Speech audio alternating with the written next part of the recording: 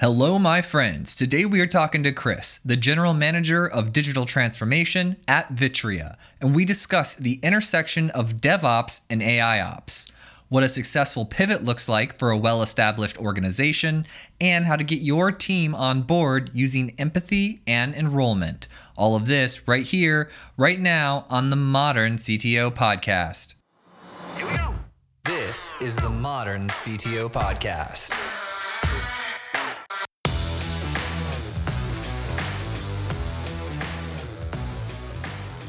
Hello, hello. Greetings.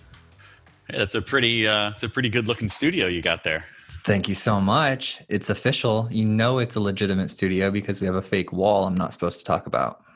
Yeah, you got the shiplap thing there on the side. It's nice. Yep. You don't have a fake wall. What's going on? I don't know. I need one. It's the in thing, I guess. I don't have the cool palm tree in the background either or anything like that. This is stripped down. You get the bare bones Chris here. It'd be so cool though if we panned your shot out and you were like on a movie set in like a fake bedroom. Yeah, right. Oh man, I was so excited when I was like researching you, and the thing I thought was really cool, like right off the bat, was that you founded an ISP when you were 19. What was that like? Yeah, there was, the story started out. My dad called me. I was in college. I was a computer engineering student, and he called me up, and he was a travel agent in a previous life earlier before he sort of semi-retired. And he said, I ran into this guy and he told me about this online travel agency and I could be an online travel agent. And he goes through this thing and he says, I need you to help me set that up. And the first funny question was, Dad, do you know what online means? No, not really. And so I went to researching it and, started to see what it costs to build a website, what it costs to host a website, what it costs to, get people connected and all these other things, and said, the real business that you want to be in is the internet service provider. You want to be on the other side of this transaction and not just the application or the online travel agency. And he says, well, go investigate what that means. And so I put together a business plan and said, you know what, I've been thinking about this and I think there's a real need here. And, they supported me. My mom and dad supported me and helped get the initial funding and things to go start an ISP. And where was that located? Not far from where you are, Southwest Florida, Bonita Springs, Florida. One of our claims to fame is Bonita Springs was unincorporated at the time, and we hosted live online the first mayoral debate of Bonita Springs, Florida, for the first ever mayor of Bonita Springs, Florida. Very, very important. To this day, one of the most critical elections of our lifetime. Oh, geez, yeah, absolutely. It's kids will read about it in the history books. Yeah. So how did you get the financing to build this business? Yeah, so my parents are entrepreneurs at heart. My mom was a nurse, and then left nursing to help my dad when he started video stores. And so this was pre-Blockbuster, and so they always had that sort of entrepreneurial spirit. Like I said, they semi-retired down in Florida, and when I came with this idea, they said, "Okay, well, we'll help you get started." And so they gave me the initial loan to start that business. And the unique thing about Bonita Springs at the time, this was shortly after the Telecommunications Act, and sort of they broke up the various phone companies, and they said you have to lease your lines back. And so there were these telecom islands that existed in Florida at the time, and unlimited internet access was just making its way. AOL was kind of just changing the game there a little bit on unlimited service. But a lot of towns inside Florida could only call their jurisdiction locally, and everything else then was this intra-LATA call, and it was very expensive and so on. And so what we decided to do was sort of connect those telecom islands, if you will, and offer unlimited internet to places that just couldn't do that before. They were racking up phone bills. And if I can tell you a little story about this, speaking of mayors, I got a phone call one day from the mayor of LaBelle, Florida, and it's a little town, sort of more central Florida. And the mayor said, "So, how much can you support if I brought you a couple hundred clients?" And at the time, a couple hundred clients is huge for my little business at the time. could you turn them on in a day? And I said, well, sure, yeah, I guess we could, but a couple hundred clients, Mayor, like that's quite a bit.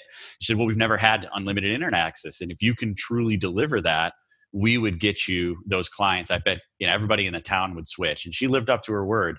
We we got space in the Chamber of Commerce building to host the equipment, and she let us do that for free. We held a big barbecue out there and invited the whole town to introduce them to the company. And sure enough, we got about 225 people that signed up for unlimited internet access. And it was probably the biggest hit we had in terms of one day signups. It was a great day. That's amazing. That is such a cool story.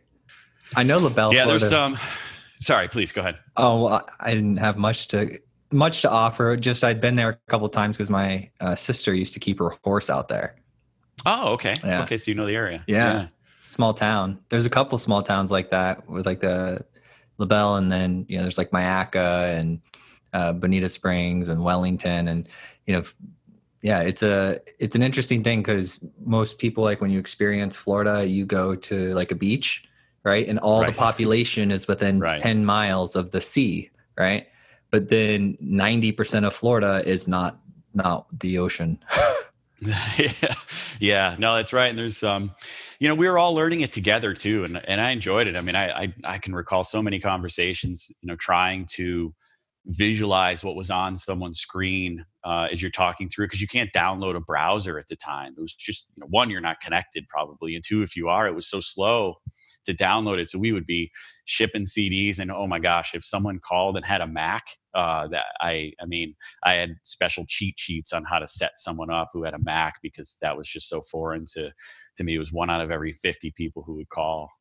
But yeah, we were all learning together at the time, and that wasn't so long ago when we think about it. This was 1997, and we're all learning together. And now here you and I are, having this beautiful video chat while we're recording this podcast, and I have 250 meg at my home now, and we were fighting for 56K. It's quite an accomplishment over the last 20 years.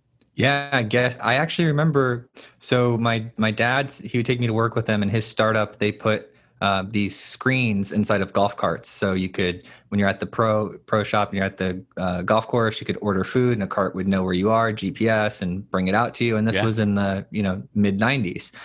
And the most difficult thing is, you'd have to fly a group of people out there to do maintenance on the carts and sure, all of that type of stuff. And then the pro shop people would sometimes have problems resetting it. So they ended up building this software that was essentially like a PC Anywhere type software, because they were the engineers were so frustrated with walking them through these prompts and trying to see what was on their screen and not getting it, that they ended up just building some software that allowed them to connect and screen share. And I just remember being, seeing that happen and seeing them build the software, and then watching them actually go from being on the phone to staring at their computer screen, seeing what the other person's screen was. And it was like a frame every 3 seconds. Right. Yeah. Right. Yeah. Yeah. It's been incredible what we've been able to do. And it's what's kept me very, very interested just in the space in general. I mean, I wouldn't have thought, and it's funny that I recall the conversation now, but it was probably one of those throwaway conversations when one of my dad's friends was over, and I was, in high school sometime, and sort of just said, "Hey, Chris, what do you want to do when you grow up?" And I have no idea. And he said, "Well, you should do something in the telecommunications world or something with computers, because these two areas are just exploding." And he was a video game tester at the time, which was just super cool to have a dad's friend be a video game tester. But I think about it now, and that was very he was sort of forecasting my future a little bit, because you take those two industries together and you get the internet. And I've been involved in it since its infancy, basically. And so what was the conclusion of that business? Do you still have it? Did you sell it? We sold it. So there was a company doing roll-ups on behalf of Earthlink. And so it was actually a Canadian company that was doing roll-ups. And so they were buying, small ISPs, local ISPs like ours, sub 10,000 subscriber kind of things.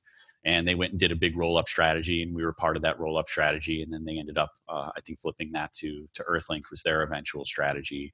But that really launched my career. I mean, it was 4 years, and that's what helped me get grounded sort of in business. Obviously, my parents being entrepreneurs, we helped out at the video stores and things like that.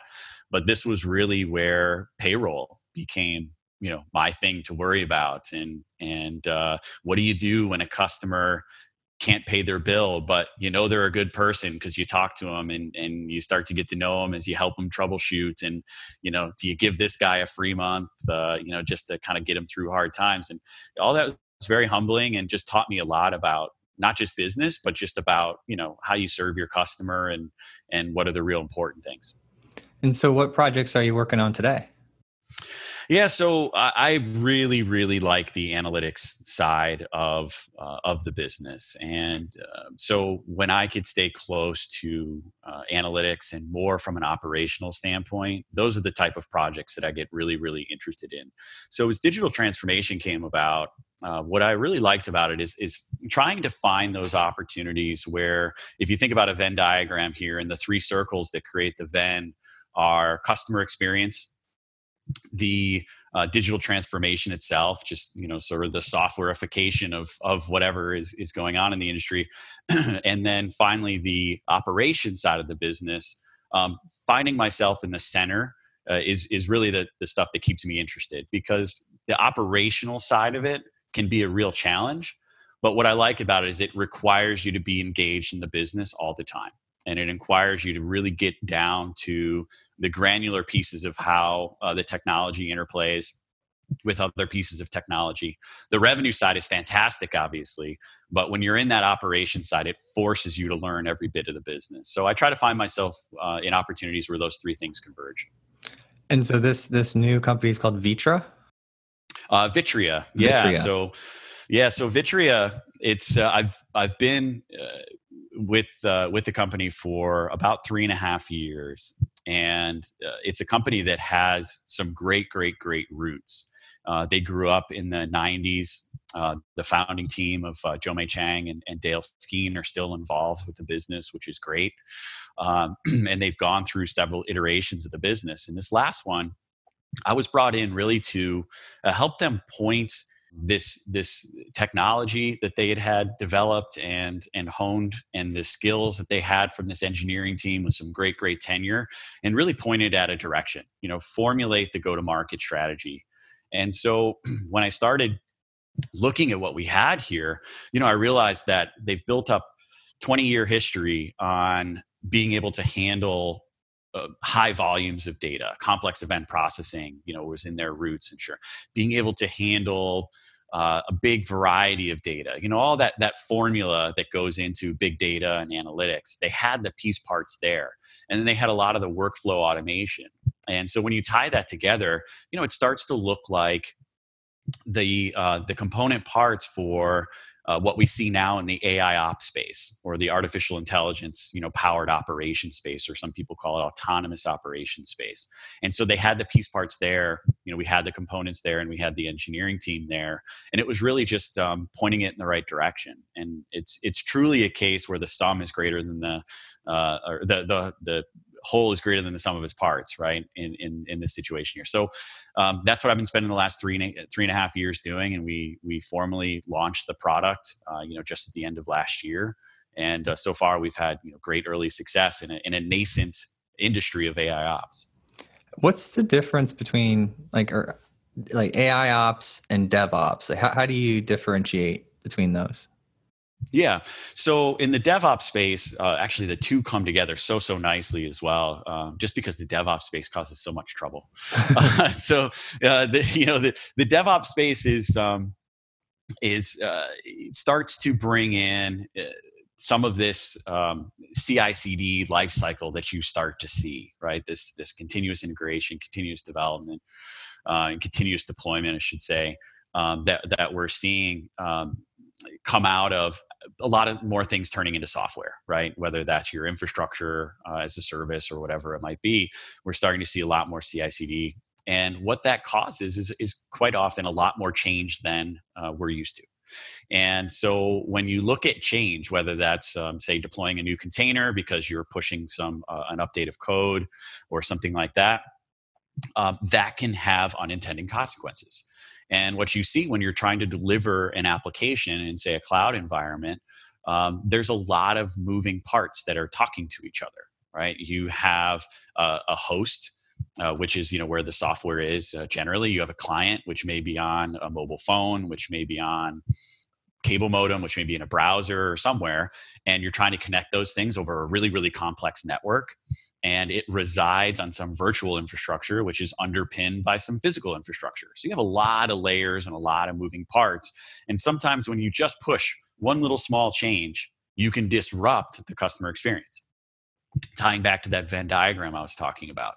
So in the CI/CD, the DevOps space, you're pushing change, you're kind of rapidly, sort of getting updates out there, you're putting new features out, you can, much, much more quickly deliver a new service or application to your customers, but you could break things at the same time. And so AIOps is really taking the signal from those different layers that I'm talking about and trying to fuse them together to really understand where the root cause may be. And to really understand, when I pushed that change, did that disrupt the customer experience? Now, can people not close out their shopping cart transaction? So the two of them converge actually quite well. That's interesting. I'm trying to wrap my mind around this. So the purpose of the software is to understand if the customer experience is interrupted post-deployment. Post-deployment or just because of a failure. So right now, in the normal sense, in the traditional sense, in the IT operation space, you have a very siloed way that you're looking at your service delivery. There's a team that's focused on, is my infrastructure okay, right? Do I have to replace a hard drive because it failed? Is a CPU spinning out of control? Am I overutilizing memory? Is my IO wait too long? Things like that. Then you have another team that's really, really focused on application performance, right? Are my API calls successful? Are my exits of my transactions happening in the right timeliness and things like that? And then you have finally a team that's focused on what's happening from a network perspective. Do I have congestions through a switch or a load balancer or a router? Am I dropping packets somewhere? Something like that. And they're each independently monitoring those pieces. And when something breaks, you get a ton of these alarm storms or event storms that happen. And each of them are sort of in their silos trying to understand, why am I getting this alarm or an event? Is it part of a bigger thing? Do I need to take some action? I better create a ticket or get someone engaged on it. And then finally, it gets to a point where everybody is together going, hey, wait a second, that might be related to me and that might be related to me. And the congestion that I'm seeing on the port is because of these memory exception errors that were because of this, bad code that was running. And then finally the problem gets resolved, right? And the same at the time, you stripe it across the customer experience and you see frustration start to build. I can't use the application the way that I want to. Maybe you engage with customer support, or maybe you just quit and go somewhere else and find a competitor. Right. And so that could be caused by change in the DevOps space, tying it back around, or it could just be caused by some failure that's happening, in that network layer and that infrastructure layer. So the purpose of our software is to detect what's going on, to correlate across those different layers, to analyze and discover what is the probable root cause, and then to get that to the right action, whether that's prescribing a automation, run some script, back out a change, reboot some device, open up a new port, whatever it might be, or get it to the person who can fix it, right? And get it to the right person. And so that's really the purpose of the software. That's pretty cool.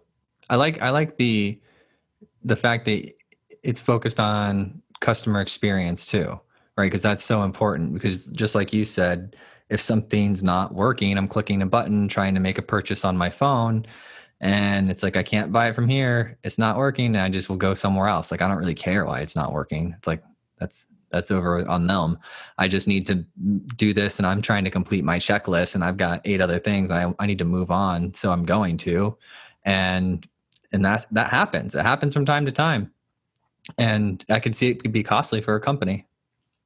Well, absolutely. And we're trying to change the conversation inside of the operations teams as well.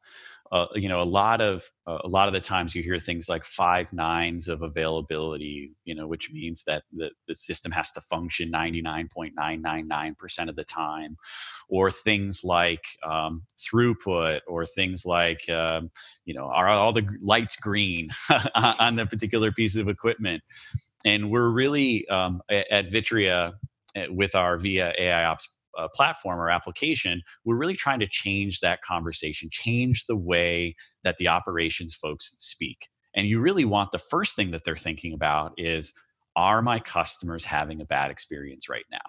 Is this red light, or is this this failure of this component, is this impacting the customer experience? And that's really what they should be first and foremost focused on, because a lot of times there's resiliency and there's noise and there's all kinds of things that happen in a network.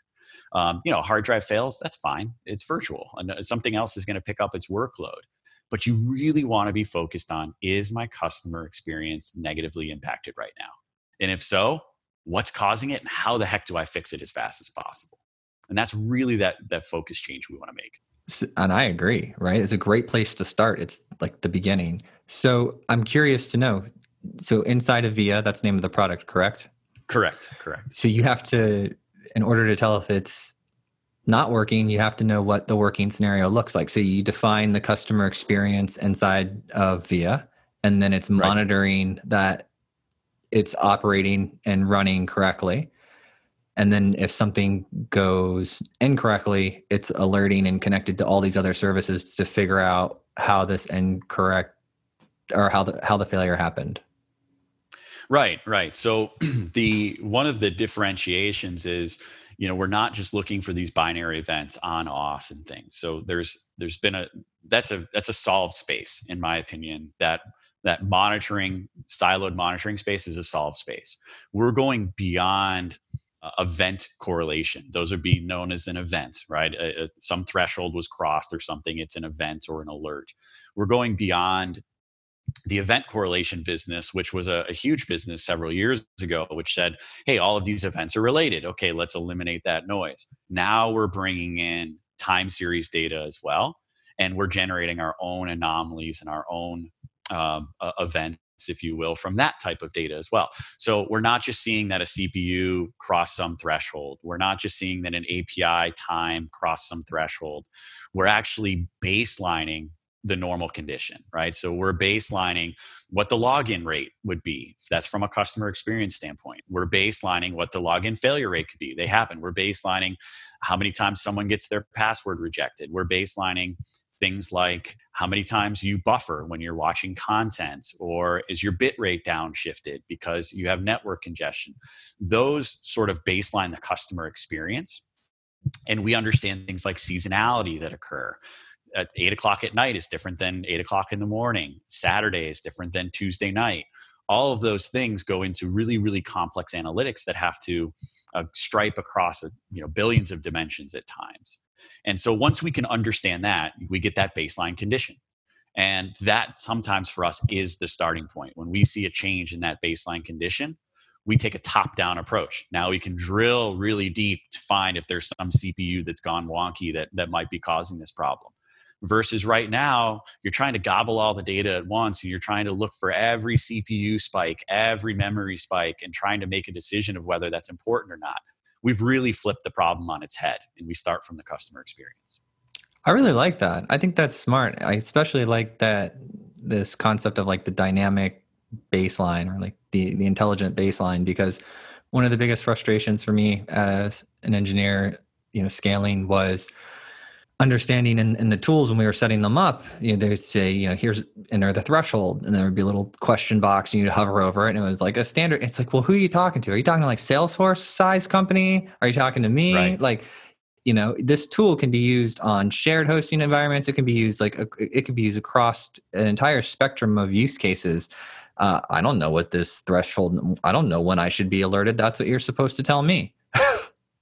Well, that's right, and what you see, and it sounds like you've been at the console doing these things, and you look at your trend line, and you say, well, what's the highest point that looks normal, and I'm going to set it somewhere above that, and so if it goes somewhere above that, I want to know about it. Well, what happens when that spike, only occurs once a day, and every other time you're sort of living below that spike, but you have something that's between those 2 points and it persists for a long period of time? You will miss that. And so by dynamically understanding what those baselines, by pulling that seasonality out, we can get down. Let me give you an example here. We go down to the granular dimension level with these metrics. So I don't just want to know when login failures are occurring at a higher than normal rate. I want to know when login failures for customers who are on a Roku device in Georgia, who've authenticated from behind a known IP address, right? So now we've taken the millions and millions and millions of customers who are logging in, and we've narrowed it down to a population of maybe just a couple thousand. And we're looking at their individual behavior, because then you can pull out those very nuanced issues that make up your baseline. So if we chunk apart that baseline even to those granular dimensions and combinations of dimensions, that's when you can pull out that real customer impact. Otherwise, you're going to miss it. It's all going to be lost in the noise. So, I like that you're an entrepreneur as well as a technologist. I'm curious to know, like, how do you sell into the company? Are you selling into like user experience groups? Are you selling into DevOps, like, technology engineering, SVP of engineering? Like, how do you present the value prop and get your foot in the door so that people can see this technology and understand how it can help them?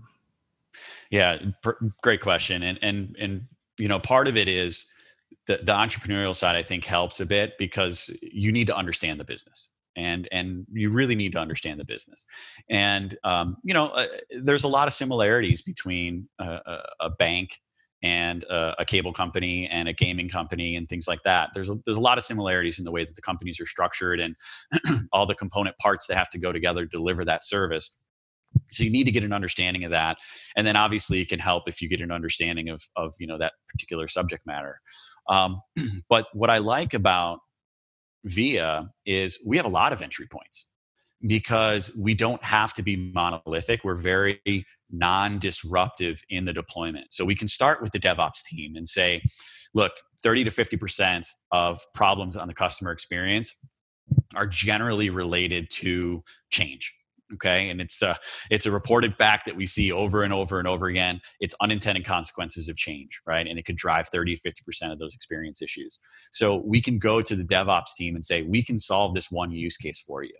And if you're already using certain tools, you're already using Chef and Puppet and others for automation. You're already using, you're using Kubernetes in an environment to manage your containers.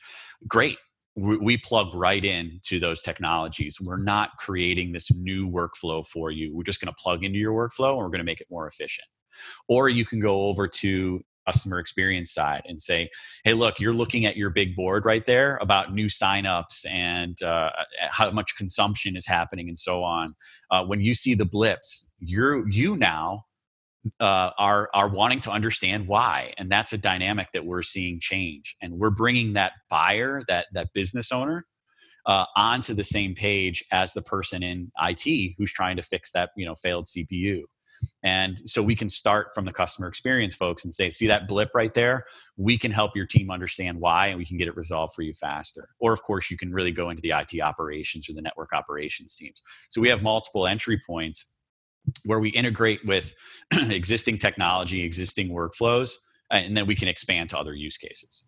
That's pretty cool. I'm kind of getting this concept of like AI ops analytics, right? Yeah. Because once you connect into the pipeline, because I'm familiar with all of those things like deployment tools, and it seems that there's more and more services that are now plugging in. Like the other day I was talking to a security company and they do like static code analysis from a security perspective. They've got like the whole library. You are already doing static code analysis to make sure that it met like your developer criteria for how code should be styled. But now you can also use that same technology to go check for security. And then there's all of these things being plugged in, and it makes sense that there would emerge a utility that would plug in that would capture data on all of this and develop analytics and allow you to filter and sort and search and do all of that type of stuff. That's pretty cool.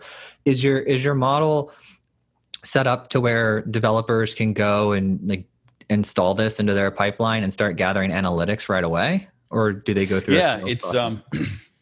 It is.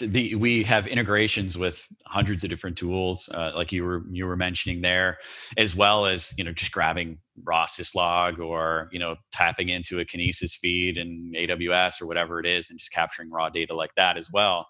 And so the turn up's really quickly. I mean, we deploy in minutes, right? As you'd expect, a lot of things do today, and you can start seeing value as soon as the data is to a point where you have enough of it to be meaningful or not. And so sometimes it takes, if there's historical data and you can grab a few weeks, well, great, your models are trained right out of the bat. If not, your models will get better and better and better. We bootstrap them such that right out of the box, you're going to start to get some impact. You're going to start to get some benefits. But after 3 weeks time or so on, those models just get better and better and better. And the approach that we take is, we're not just trying to be. Let me try to make a parallel to when big data first became a thing and Hadoop was first becoming a thing. There was this rise in desire to hire data scientists, and there still is, and I'm glad. I love it. Some of the best people I work with are data scientists. It's a lot of fun, but there was this utopian sort of thought that if I get all the data and I put it all in the same place, and then I point some data scientists to it, magic is going to come out the back end. And problems with this is wonderful. All the problems are going to be solved. We're never going to lose a customer again. And this is what we need to do. And I see a bit of that with, I see a little bit of that with analytics as well, which is like, let's analyze all the data in real time as fast as we can, as much as we can. But a lot of times that just creates more sort of noise than you want. So going back to, like you said, security, doing basically just, sort of code checks and things like that. That is information that may come to play when it's necessary, but maybe not all the time. You may not need sort of a live stream of some of this kind of stuff. You may want to keep it and get to it when you need to. So developers can plug it in. They can have it there. We're going to capture stuff at that experience layer. But then what we allow you to do is get to that raw data as fast as possible as you need to. So we're going to tell you, this is important. You're having a customer problem right now. We think it might be related to a security breach. Here's the information we have available based on the security breach. We think this is the root cause. And if, the really smart person that needs to get down to the log file or down to the code level, just follow the path and we're going to get you right there as fast as possible. But we don't need to necessarily be analyzing all that stuff all the time. I hope the point's coming across. It is, yeah. I mean, I remember about 2 years ago, I was talking to Yazir. He's a CTO over at Williams-Sonoma, and he was sharing with me these stories about these concepts of data lakes turning into data swamps because they don't have intention. And my big takeaway from him was this discussion he had with me about focusing on the outcome and working backwards from the outcome. And if you know exactly what you want, and then you go grab those pieces of data in order to sort of like test that hypothesis or figure out if that's the correct thing. And then you just keep going down that list versus he was noticing this trend within the industry where people were just being obsessed with collecting the data. Like everyone turned into like a TV show, Hoarders or something.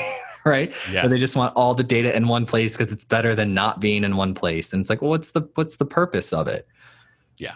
Yeah, no, you're absolutely. It sounds like he and I would get along quite well. But yeah, and our purpose, is that customer experience. And I know I'm sort of beating on this, but I think that's so key right now. It's such a differentiator in the market when technology has allowed us to provide very, very similar products. Sometimes the differentiator is that customer experience. And, so that is our purpose. And so when we go out seeking to make that the best for our customers, that's our purpose. And then what we understand is, great, the first things we need is this, and then sometimes we need this, and then very minimally we'll need this, but I'm going to get you to it when you need it. I'm not going to waste resources, time, energy, dollars, make a bunch of noise just because it's available to us. If people want to go use it, how would they do that? They want to go experience it. Yeah. Yeah, absolutely. So we're, we love to show off our stuff, and so obviously you just come to our website at vitria.com, and you'll see availability to get demos. You'll see availability to do pilots, and you can get there, and you'll get hooked up with some of our folks who can get this launched for you really quickly and let you stretch its legs a little bit.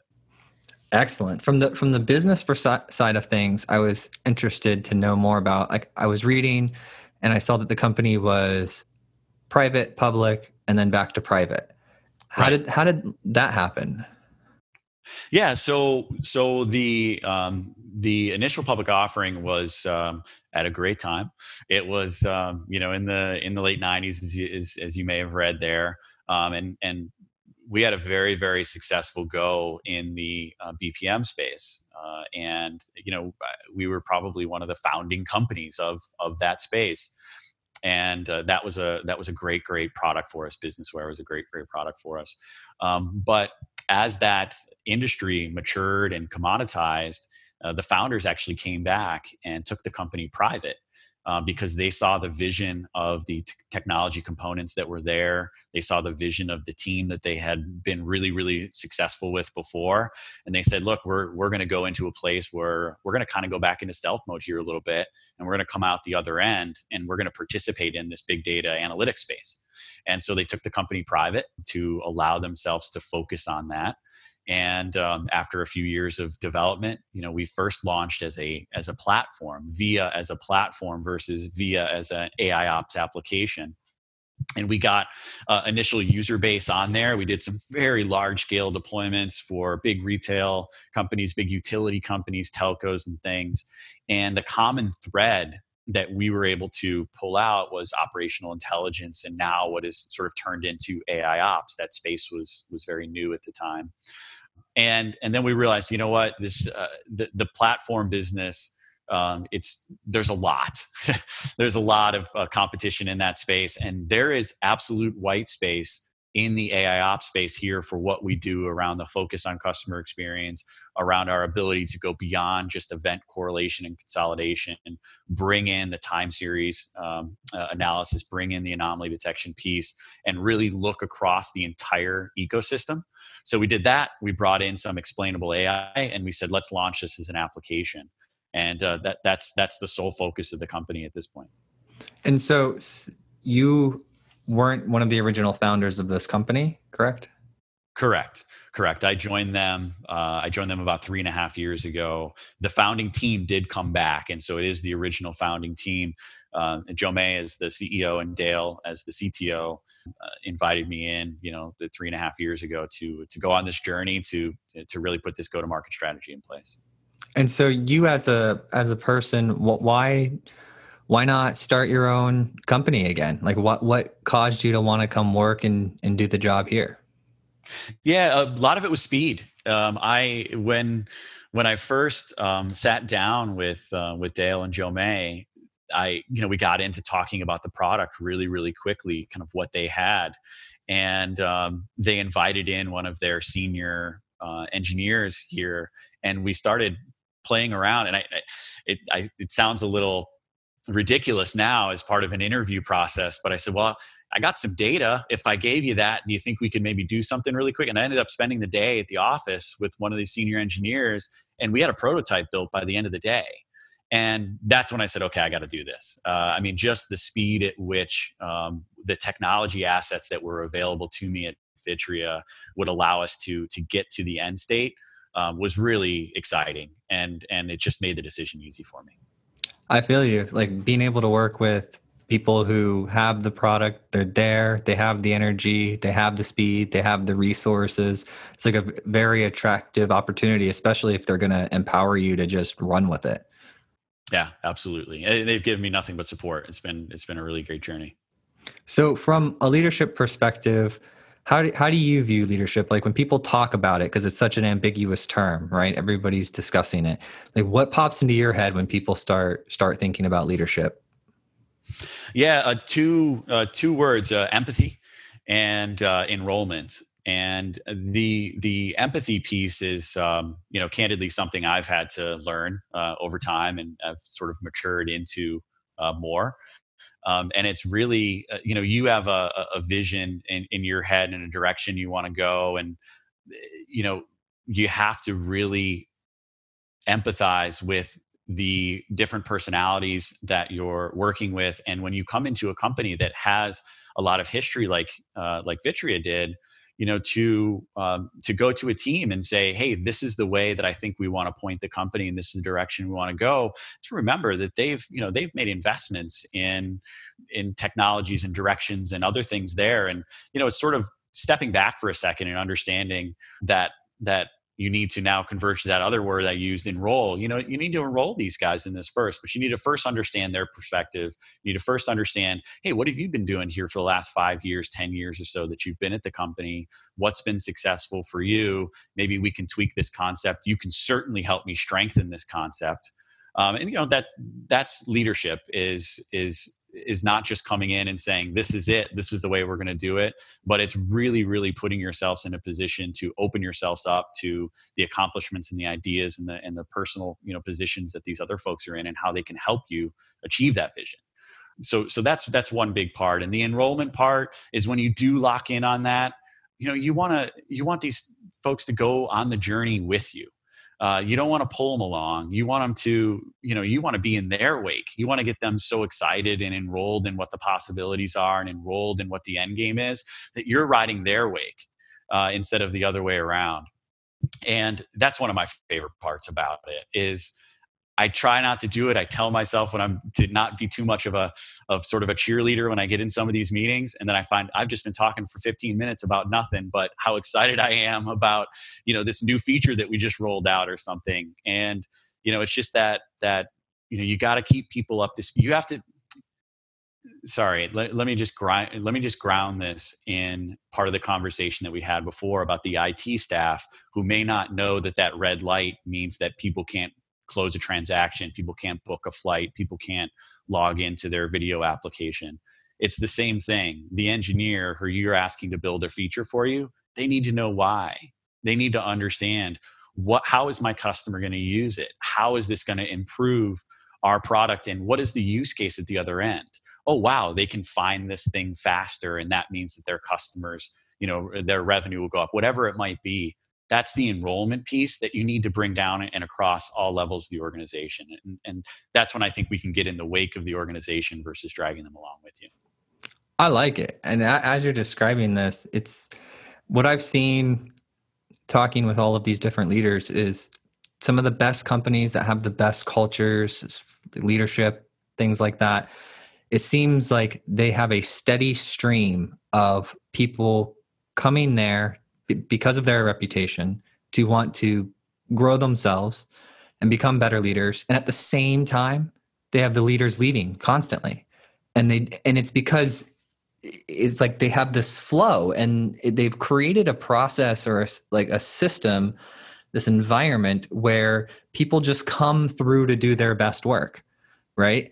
And then they're constantly bringing up people, learning, maturing, growing, doing their best work, and then going on to the next thing. And it was interesting because I first started with this, from I was talking to some HR people, and it was all about retain. How do we keep them from leaving? And then you're watching a movie and you're like, if you love it, you got to let it go. Right? It's like, how do these ideas mix together? Right. And for me, I think Walmart Labs, one of those, I had just noticed a lot of people I was talking to were there 10, 15 years ago. And so, and there were people that were consistently impressing me. One of them, actually, to touch back to it, was Yazir from Williams-Sonoma. And so I went back and asked him, because I had him on the show, and then a year later, I went out and gave a talk to his whole organization, IT organization. And so I was asking him, and he's like, yeah, there was just a bunch of great people. There was a bunch of, excellent culture. And that environment is just producing great people now. And so I'm always asking myself, how do I help create an environment that yields great people versus an environment that tries to hold on out of fear of leaving? And so that's just a question I'm constantly asking myself and learning from. Yeah, and it is. I think it's a continuous journey, right? Because going back to the empathy part, people's needs change over time, and gosh, like, everything we're going through now with COVID and how much that's changed just working environments and working from home. People's needs change, and great companies can understand those, can adapt quickly to them, and can say, look. I understand what my company, what my employees are going through right now. So, how do we change maybe some of the policies that we have? How do we change some of the working environments that we have to best, support and lift up our employees? And that's one of the easiest things you can do. But a lot of times, not all the companies do that. Well, it's hard. It's easy to snap back at somebody. It's hard to Sure. deliver Sure. something in a palatable way, or a way that doesn't lose the relationship, right? Like, I heard this one quote once, and it was, "You can win the argument and lose the relationship."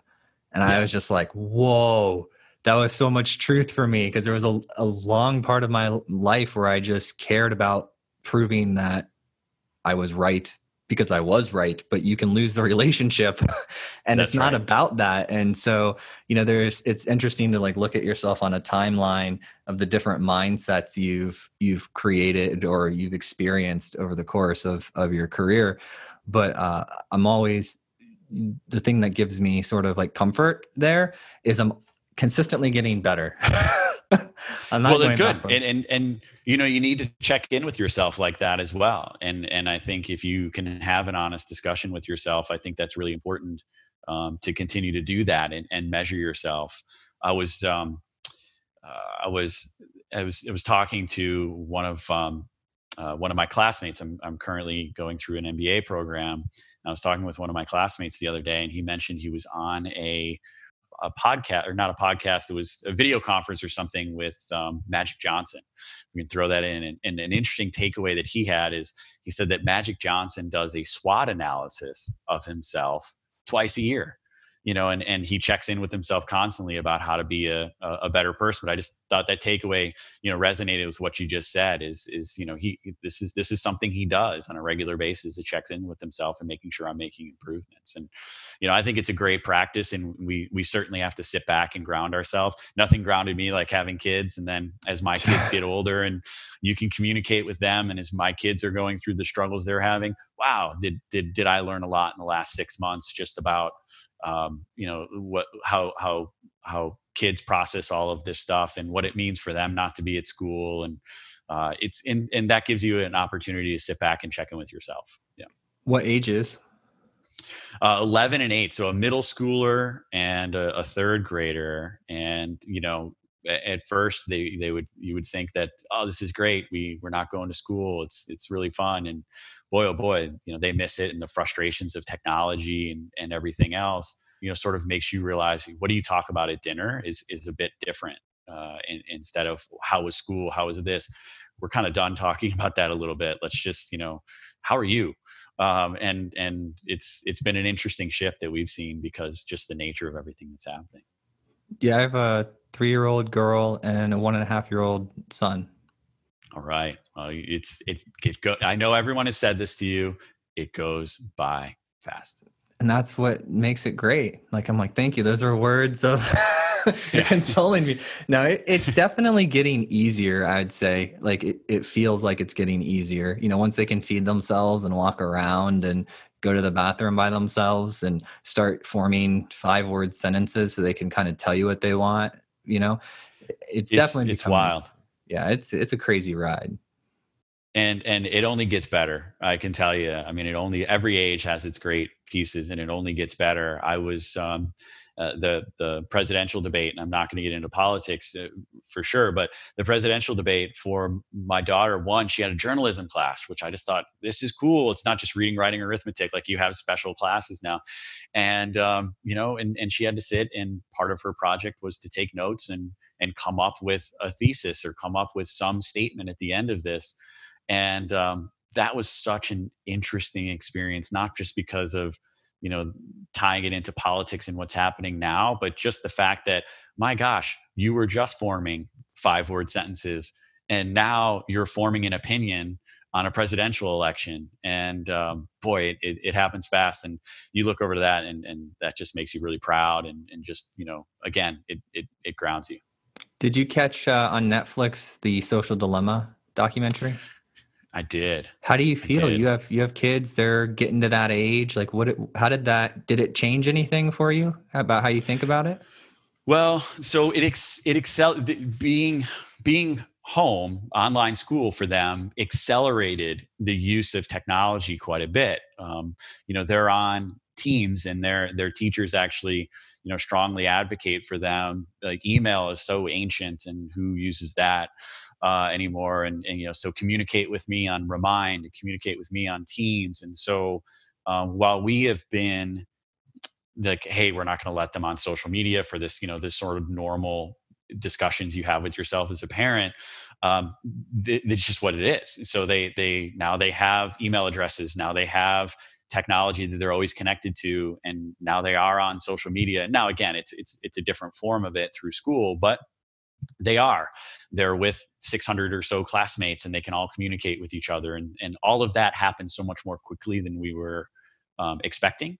So we didn't get that opportunity, I think, to sort of, go through what's the right way to do it and the wrong way to do it. And so what we're doing is really just trying to see how they're engaging with it, and see those parts where you may have to think about a different strategy. But for right now, we're letting them sort of learn on their own a little bit. But the Social Dilemma, watching some of those, being in the technology space like you and I are, maybe some of the shock isn't as much as watching it with somebody who's not in the technology space. We're kind of nodding our head going, yeah, we knew they were doing that. Yeah, we knew they were doing that. So perhaps that's why we were planning on being a little bit more guarded, with our kids with social media.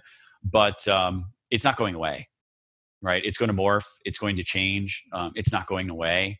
There's a lot of positive that's come out of it. There's a lot of good. If we look at the Arab Spring and movements like that have popped up and been enabled by social media, there's a lot of real positive things that have happened. And so I think a part of it is just teaching responsibility.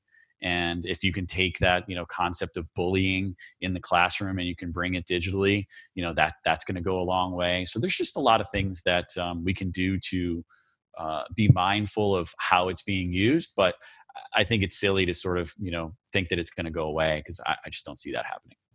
Yeah, at first when they were talking about how the girls, specifically the females, with like those social interactions and how they're using it versus how the boys were using it, it was, with me having a daughter, I was like, my first reaction is obviously just like fear, right? Like, oh no, never letting her have that, period. Yeah.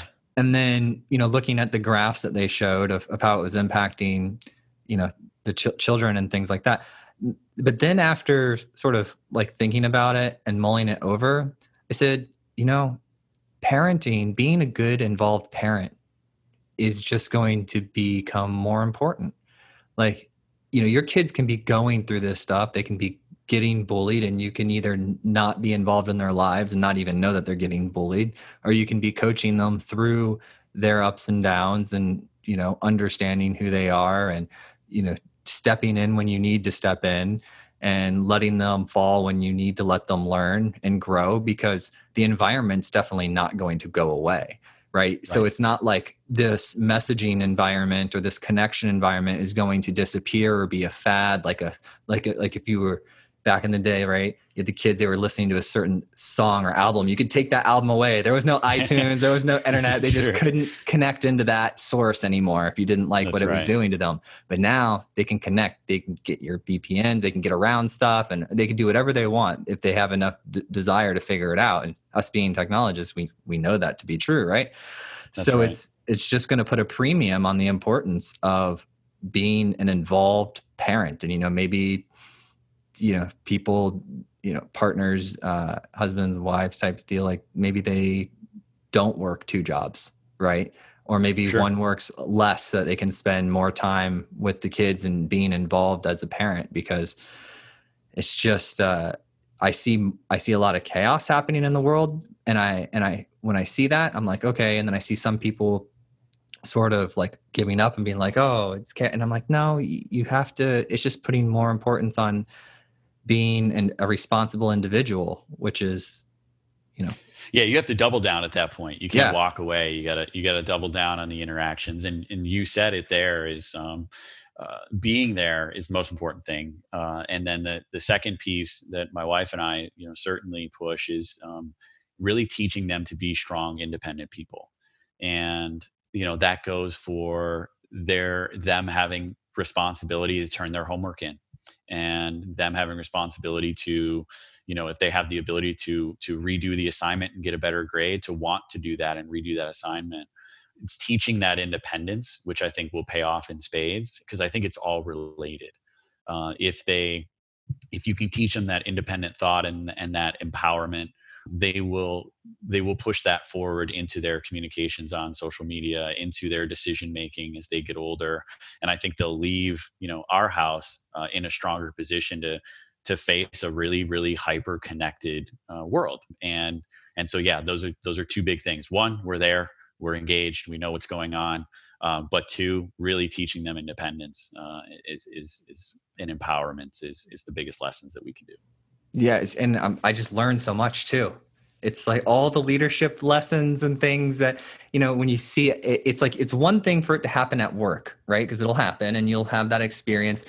But when you have to deal with these extremely emotional, animals at your house and that are hungry and they don't understand that the food's coming in 5 minutes, it just, for me, it was just like rapid fire. It's like every month, new, like every interaction, essentially, I'm like, oh, I get it now. It just reinforcing these understandings of how people work, because it's like if I were to take a computer person like today, right? A lot of us write software and we don't, do the hardware down low, right? And we're just sitting up in the stack.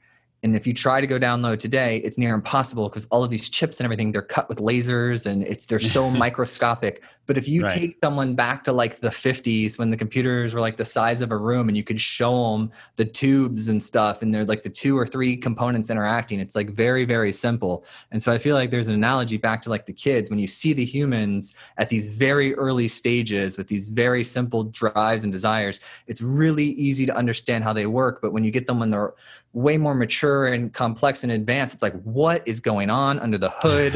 What software update did they get? They need some VIA software to track back some of those poor user experiences in that human. Yeah. What happened that broke? What is the root cause of this behavior? Yeah. Well, if that comes out, I'm in. I'm going to be an early buyer of that for sure. We'll get you to make a VIA app for the Neuralink app store once that thing comes out. That's right. I like it. It'll be my next venture. Chris, this is fantastic. Is there anything we want to get out there to the world that we didn't cover yet? No, I think this was great. I mean, honestly, we're there. Like I said, we love to show off our stuff. So, come give us that opportunity. I think that's what we want to put out there is, if you're a company that is just laser focused on the customer experience and you think that's your differentiator, then we have like minds and we should talk. And we'll put the website in the show notes, but for people who don't have it, is it your website /demo? Yeah, it's just vitria.com, VITRIA.com. That's it. Amazing. Boom. We did it, man. We made a podcast. You feel good? All right. Yeah, that was great. Thanks. Excellent. And you have a fantastic day, my friend, and we'll talk soon. Okay. All right. You do the same. Thanks, everybody. Take care. See you, Chris. Bye. Thank you so much for listening. And if you found this episode useful, please share it with a friend or a colleague who you think would get value from it. And if you have topics that you would like to hear discussed on the podcast, either add me on LinkedIn or send me an email, joel@moderncto.io. Every time I get an email or LinkedIn message, it absolutely makes my day and inspires me to keep going.